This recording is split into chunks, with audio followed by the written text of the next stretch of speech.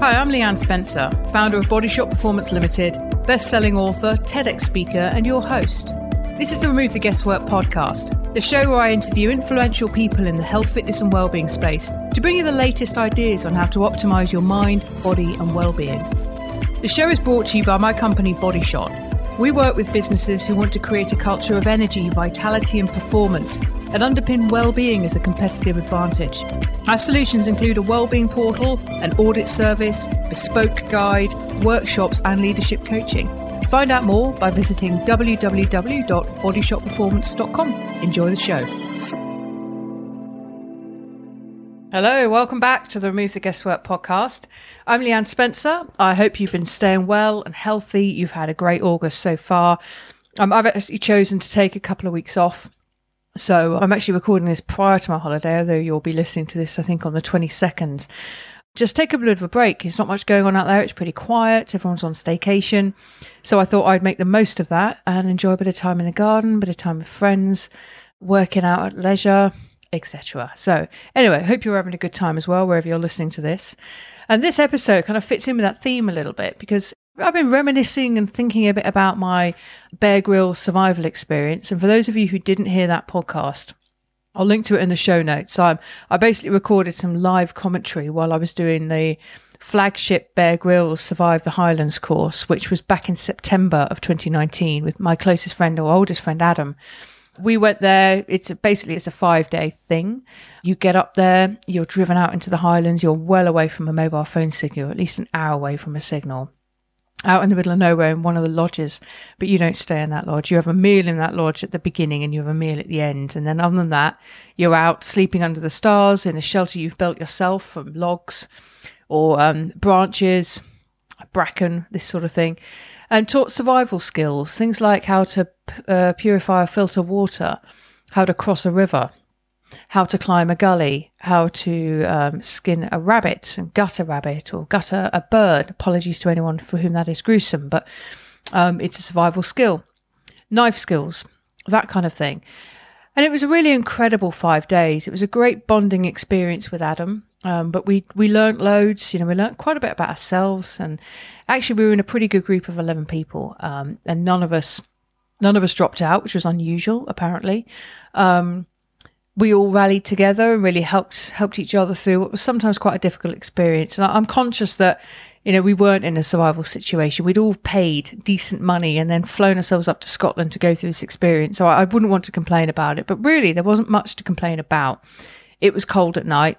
There were moments when you just thought, I could do with just going indoors or having something to eat. All you're given to eat is a 24-hour ration pack, and then anything that they provide you with the animals. You don't need to dispatch that. Anything that you either find by following the coordinates and trying to use your map reading skills, or you foraged, or, for example, we were given a couple of hares, took 3.5 hours to cook them. There was barely enough meat to make it worthwhile. So you're hungry, you're cold, you're constantly being challenged. And that brings me actually to there's 5 things I wanted to share with you that I'd learned from this experience. And the point is not to show off or sell the Bear Grylls concept, although it turns out that I'm actually now a Bear Grylls survival instructor myself as a result of that trip. But I want to reintroduce the idea of getting into your discomfort zone and the benefits that can bring, but specifically what finding out a little bit more about survival and interacting with nature, learning to read the land, read the stars and so on has done for me. And the first one is that it's made me more resourceful. If I have a problem, I've always been, in terms of problems, a very resourceful person, quite independent thinking in that regard. But when it came to things I wasn't confident about, like, for example, household DIY, or creating or building things in the garden, I've become more resourceful. I've been, I suppose, given the confidence to try and figure it out for myself or just have a go. Before, I would be afraid to drill into a wall, for example, in case I got it wrong. But now I recognise that, actually just have a go. It's not the best of examples, but it has made me a lot more resourceful and confident in my ability to be resourceful and to find a solution myself to something that I don't think is my area of expertise. So that's quite a big thing. It's also made me more creative in terms of finding solutions, which I suppose kind of links to point number 1. But rather than say, well, can you do that for me? Or I can't work this out, I've been imbued with the patience to try and to fix it for myself and find a creative solution around something. And that, I think, they're both of those things are very, very transferable skills and great skills to have in the world of business or in life in general. The other thing that I got from this is I became even more enthusiastic about living minimally. My values are to live truthfully, to live considerately and suck the marrow out of life. And living considerately is in part being about minimalist. It's not consuming stuff I don't need. It's not hoarding things, constantly buying things or trying to create dopamine and feel-good hormones through purchasing, through retail therapy. So it's made me more minimal because I know now that in order to survive, you actually need very basic things. Fundamentally, we need air, and we can last 3 minutes without that in the Bear Grylls rule of threes. We need water, and we can usually last about 3 days without that. We need food. Typically, we can last 3 weeks before we need that. And we need company, human connection. And we can usually last about 3 months before a lot of us will start to unravel mentally, as you've seen in lots of films about shipwrecks and so on. So they're the fundamental human needs: meaningful work, meaningful purpose, meaningful values, connection to nature, connection to animals. But these aren't things you can buy necessarily, even though I really sort of learned more about the value of them through an experience.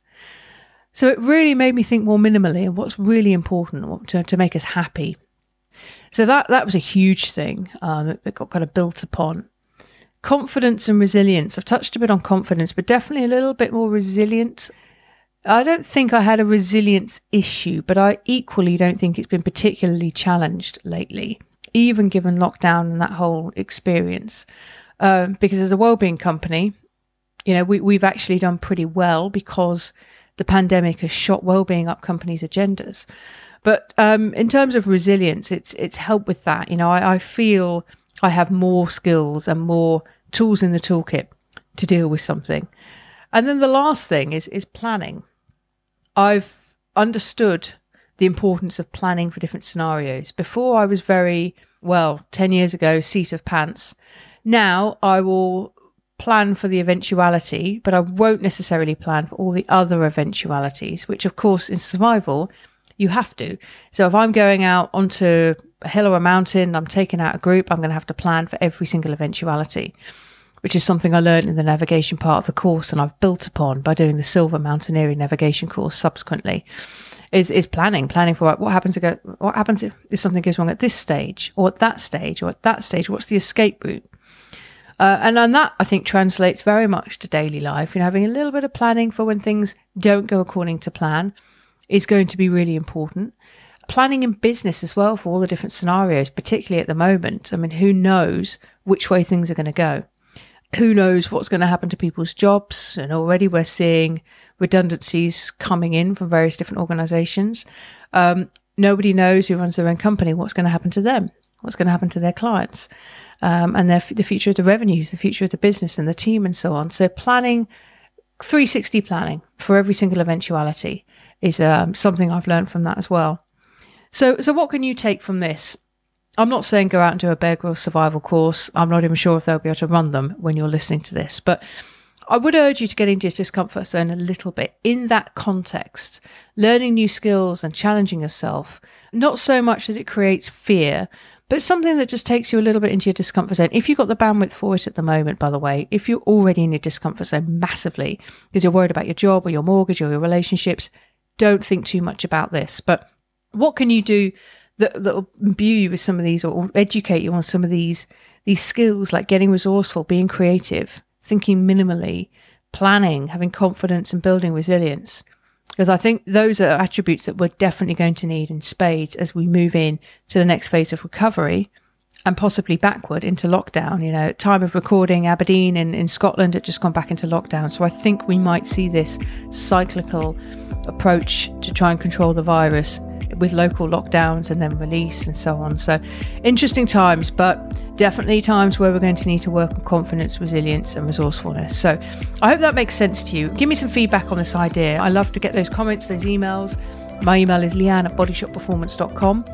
If you think somebody needs to hear this or would benefit from hearing it, please share it. It's probably the greatest compliment you can pay us. Other than that, as always, stay healthy, And I look forward to talking to you next week. All the best. If you'd like to find out more about what we do for companies, head over to our website, bodyshopperformance.com. You'll also have the opportunity while you're there to take our Health IQ quiz. So if you'd like to find out more about how you sleep, your mental health, your energy, your body composition, digestive health, and your overall fitness for the rigors of life, take our short Health IQ quiz and get a highly personalised report at the end. That's over there at the website, bodyshopperformance.com.